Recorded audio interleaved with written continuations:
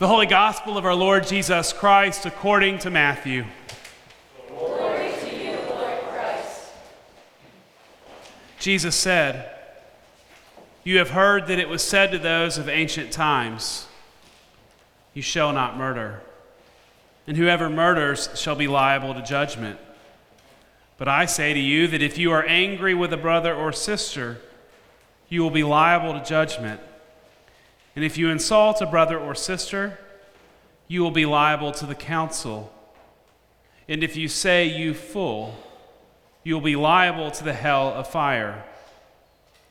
So when you are offering your gift at the altar, if you remember that your brother or sister has something against you, leave your gift there before the altar and go. First be reconciled to your brother or sister, and then come and offer your gift. Come to terms quickly with your accuser while you are on the way to court with him, or your accuser may hand you over to the judge, and the judge to the guard, and you will be thrown into prison. Truly, I tell you, you will never get out until you have paid the last penny. You have heard that it was said, 'You shall not commit adultery.' But I say to you that everyone who looks at a woman with lust has already committed adultery with her in his heart. If your right eye causes you to sin, tear it out and throw it away. It is better for you to lose one of your members than for your whole body to be thrown into hell. And if your right hand causes you to sin, cut it off and throw it away. It is better for you to lose one of your members than for your whole body to go into hell. It was also said, 'Whoever divorces his wife, let him give her a certificate of divorce.' But I say to you that anyone who divorces his wife, except on the grounds of unchastity, causes her to commit adultery. And whoever marries a divorced woman commits adultery. Again, you have heard that it was said to those of ancient times, 'You shall not swear falsely, but carry out the vows you have made to the Lord.' But I say to you, do not swear at all, either by heaven, for it is the throne of God, or by the earth, for it is his footstool, or by Jerusalem, for it is the city of the great King. And do not swear by your head, for you cannot make one hair white or black. Let your word be yes, yes, or no, no. Anything more than this comes from the evil one." The Gospel of the Lord. Praise to you, Lord Christ.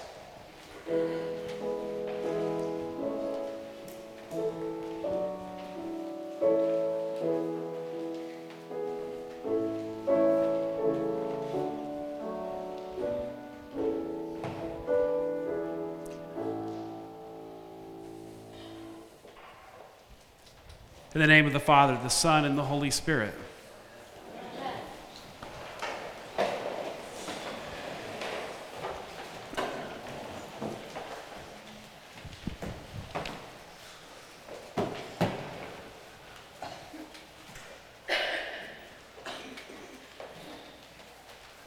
I know what y'all are thinking. I got out of bed to come and hear those readings? All right. I thought the Episcopal Church was all about love and forgiveness and hope. It is. It's okay. I'm not bringing the fire and brimstone. That's not my way of doing things. But those are some pretty heavy readings. Pretty heavy. It's important to know that in Jesus' time and before that the way that Judaism worked, the way that they understood a relationship with God was not, it was different than our kind of way we have come to understand knowing God through each other and through the incarnation. They understood God by living into the commandments. So at the very basic way, if you followed God's commandments, you knew God. And so what is taking place in our scripture is a rabbinical teaching tool that anything that distracts you from following the commandments is keeping you out of a relationship with God. And so Jesus is adding all these extra statements on. You know, you think it's this, but it's this. I mean, it's putting emphasis on the commandments so that you may know God. This is the same Jesus who later in Matthew's gospel, when the adulterer is standing there about to be stoned by everybody, looks at everybody else and says, "Wait a second, any of you who have not sinned, cast the first stone." And they all walk away. And Jesus looks at her and says, "Look, sin no more, but all is well." I'm just putting that in context with the heaviness of today's reading. When I like many teenagers, it took me about 25 years to figure out how to have a relationship with my father. And so when I was 16, 17, looking at going to college, I wanted to go pretty far away. And so I went to a gigantic state school with 32,000 people, but it was a few states away from where I lived. And so I did not know a soul when I went to college. There were 3 other people from the Memphis area that went to Purdue. And so I went to college, and I wanted to meet people and get to know people, and so I did what a lot of people do. I joined a fraternity, and that process was really interesting. It's still interesting today to think that they let people do things that they did back then, but I have learned that they have completely gotten rid of hazing, which is probably a good thing. But my process was every Monday night we went with a group of people that were joining this fraternity, and we would stand there in our blue jeans and white t-shirts, and they would yell at us and give us instructions and tell us the things that we needed to learn. And then on Sunday evening, we would come and gather and have dinner, and afterwards we would take a test. And the test was about the history of the university, and so I learned that there were 278 steps that led up to the statue of John Purdue, and it was a land-grant university, I believe, created in 1871, and those kind of things that they want you, and everybody should know of the school where they attend. And then we had to learn the history of the Big Ten, and then the history of the fraternity, and then the history of the national fraternity. And every Sunday we would sit down and we would take this test, and for the most part we would do pretty well. And then came the last week of our pledgeship, and we began to take the comprehensive test on Monday, and they wouldn't let us sleep. It was called Hell Week. They mentioned hell in the scripture today, so I can say it. And we weren't sleeping. It was the comprehensive test, and we weren't passing it either. And then comes Tuesday. We don't pass the test. I think I got out 3 hours of sleep at this point. Wednesday, haven't passed the test. Thursday, we haven't passed the test. And people they had gone from kind of nice to extra special mean, like have to get out the hazing out of their system. And there was one guy, the guy that was my big brother or pledge dad or whatever in the fraternity, that was still being really nice to us. And I think we're on maybe 7 hours of sleep at this point. It's Thursday. And Jeff looks at me, he's like, "Man, this is breaking my heart. You guys, this is hard for all of us to watch. We just want you to be in the fraternity, and you guys are not passing. This is heartbreaking. We've got to figure something out." And he hands me a copy of the fraternity test with all the answers. Now, some of y'all are like, "I got this figured out." I hadn't slept. Okay.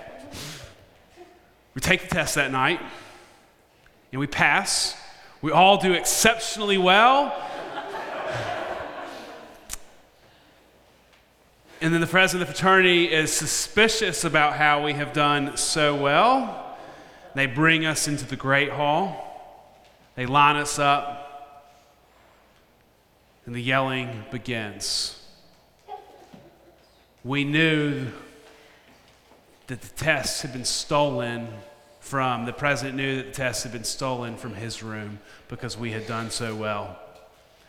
And then they asked us to look around. Somebody was missing. They began yelling at us. You broke the sacred oath. You have violated our trust in you. And we have had to kick Jeff out of the fraternity. I think they'd even taken stuff out of his room and put it on the sidewalk. Now, we hadn't slept in like 4 days, okay? So we're buying all of this. And then they take us up to these rooms, everybody's broken up into individual rooms, and I can still hear AC/DC's Hell's Bells playing. And I'm crying, and everybody else is crying. Nobody slept. And I'm sitting there in my mind, I'm like, oh my God, I've just gotten this incredibly nice guy that I love kicked out of his fraternity. And I began plotting, either transfer into the University of Tennessee or figuring out how to get to all my classes without seeing anybody that I know or anybody in the fraternity, and what my life is going to look like after this. This is all going on for a few hours, and they take us downstairs. There is an initiation that follows the story of the Good Samaritan. And then the lights come on, and there's Jeff with a big grin. You know what he says? All of us took the test. All of us in this room have screwed up.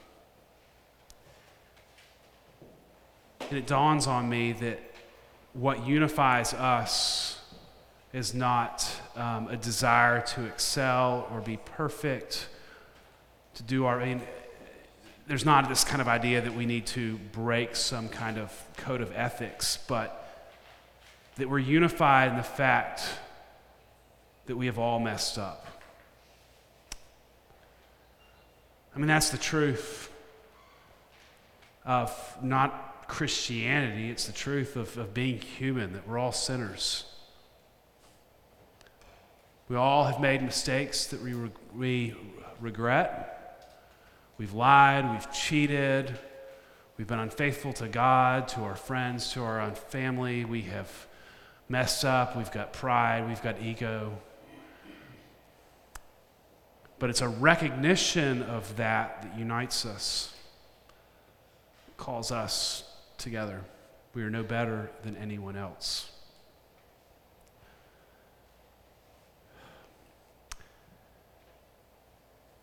The thing about encountering Jesus as Christians is that we're invited to do it over and over and over again. To experience grace. And the collect for today in the bulletin and the collect, we're asking Jesus to help us with grace. Now, that doesn't mean that we just get to go out and do whatever we want to. Doesn't mean that there's not a hard work of reconciliation, but it means that we are given an opportunity for grace every time we turn to God over and over again. This way of living in Matthew's gospel, this gate, is impossible. It is impossible to uphold. But then Jesus comes around later and says that everything hinges on our ability to love each other and to love God. Everything. And that is not easy to do. I got some crazy neighbors, we all do. Actually, my neighbors are wonderful, but one's back there. My neighbors are wonderful. But that's the point. It's difficult. How do we do it? We recognize that we are all flawed, that we are all sinners. And if we can see that, and if we can see the possibility for grace, from that we can learn how to love each other, how to live into the gospel. It's impossible to live into these standards. Thank God for grace. May we see that as a gift. And may we have the hope and possibility to extend that to others. who are no different than ourselves. Amen.